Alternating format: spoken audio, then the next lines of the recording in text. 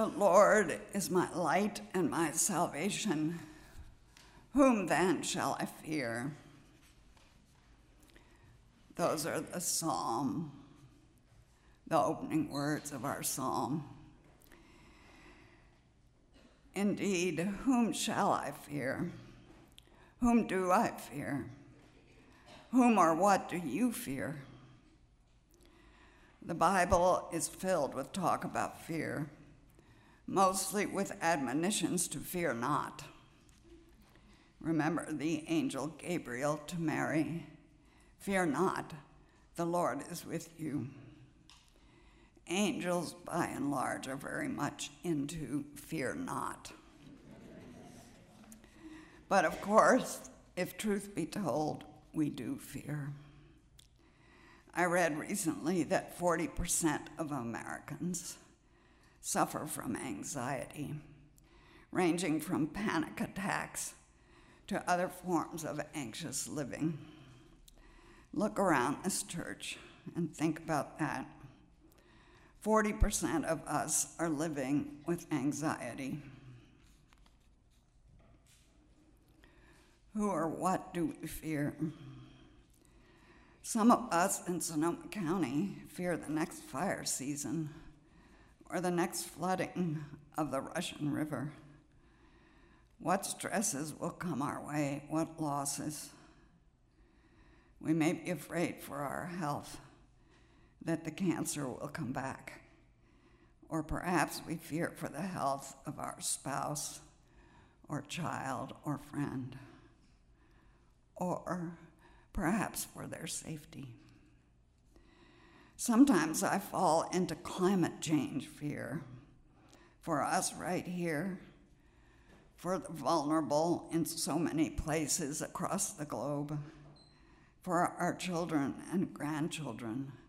What will they have to face? More pressing, perhaps, we're afraid that we can't make the next rent payment, or that the car will break down and cost too much to repair. Some of us have already lost our homes, and our fears are of the real vulnerability of life on the streets.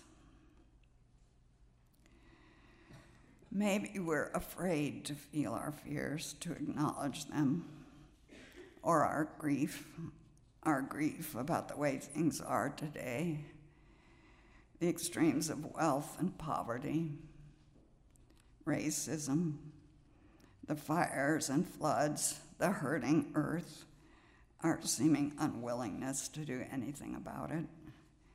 We fear for the earth and its creatures, ourselves among them. I don't know how it is for you, but fear constricts me. When I get into those fearful, obsessive thought patterns, they take over. I make bad decisions when fear decides for me. I'm not talking here about dodging the oncoming truck kind of decisions. And maybe this is true for you as well. Fearful decisions for me generally are small, tight, closed. I try to shield my heart. And in fact, there are times when I'm afraid to feel my fear, and then the results are more scary. Then I lash out at others. There's a kind of blaming, and I see myself as a victim. Isaiah the prophet is speaking to a people who have lived in very dark times. They've known oppression and subjection and utter vulnerability. Zebulon and Naphtali have been taken into captivity. Their sense of security and safety has long been stripped from them. This might be like 9/11, coupled with captivity and exile of all the survivors, maybe. Something like that.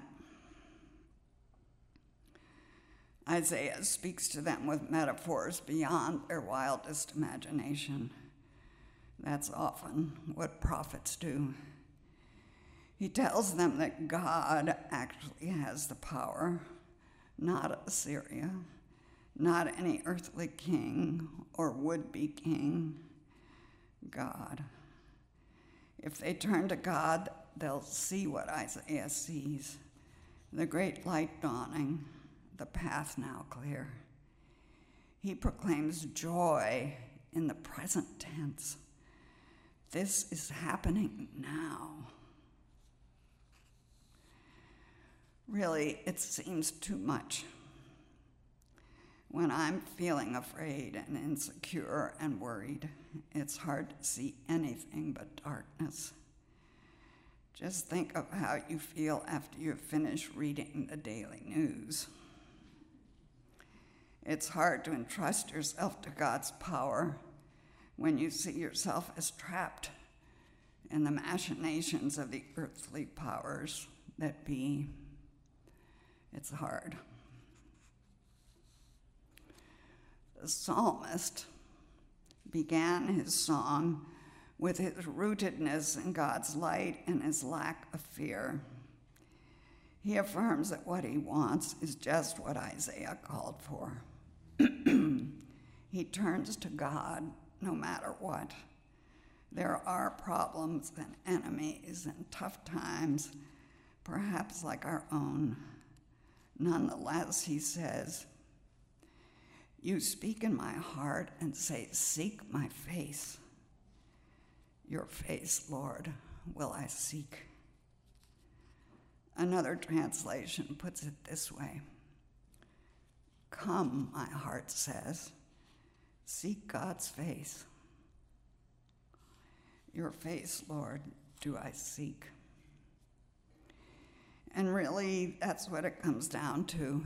It's what we all long for, the face of God. That intimate knowledge of God's presence, God's withness in the mess we find ourselves in. Can we take Isaiah at his word? If we seek God's face, will we be bathed in a light that will show us a path? Will we? How do we do that? We come here on a Sunday morning, and maybe we gather during the week too, seeking that face. Maybe we meditate or study scripture, or look for that face in our dreams, or in nature, at the beach, or on a mountaintop.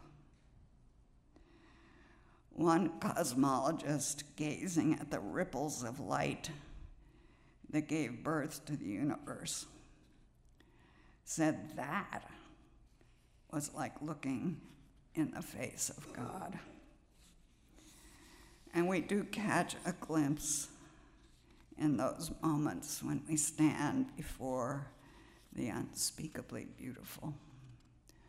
Perhaps you've had that experience.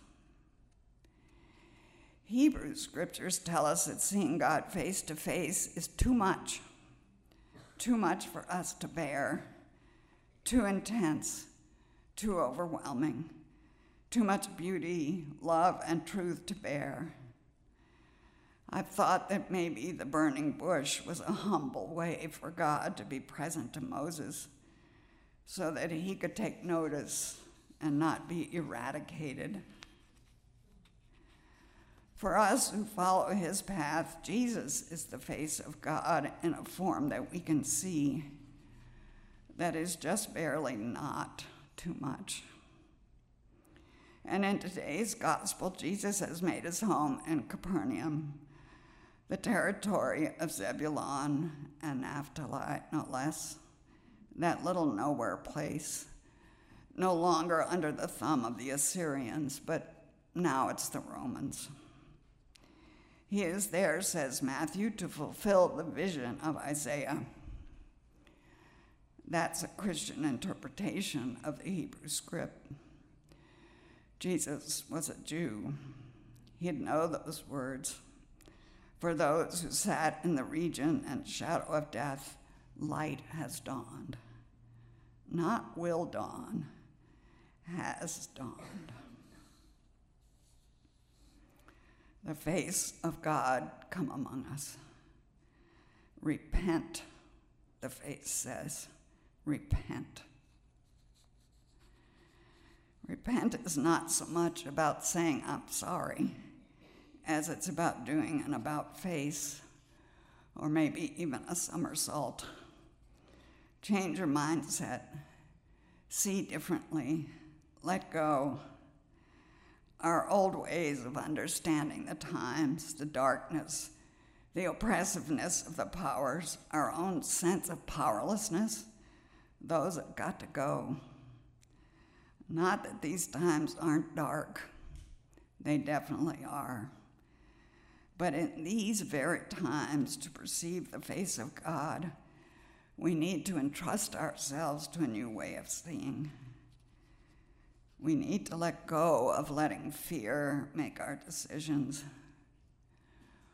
The reign of God has come near, Jesus says. Open your eyes, open your hearts, unclench your fists.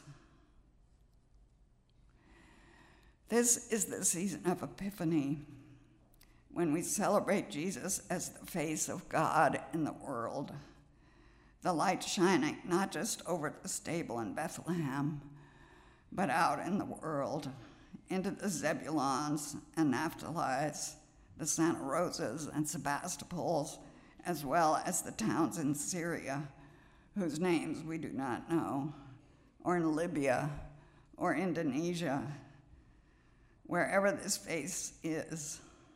Whatever this face is telling us, it is telling us that the face of God is to be found in this material world of ours, just as it is. The gate to heaven is everywhere, as Merton says. The divine is here in our midst, in the most unlikely, in the hardest, and the least of these places and people, even in animals and trees and the earth itself, and in the universe itself. We now know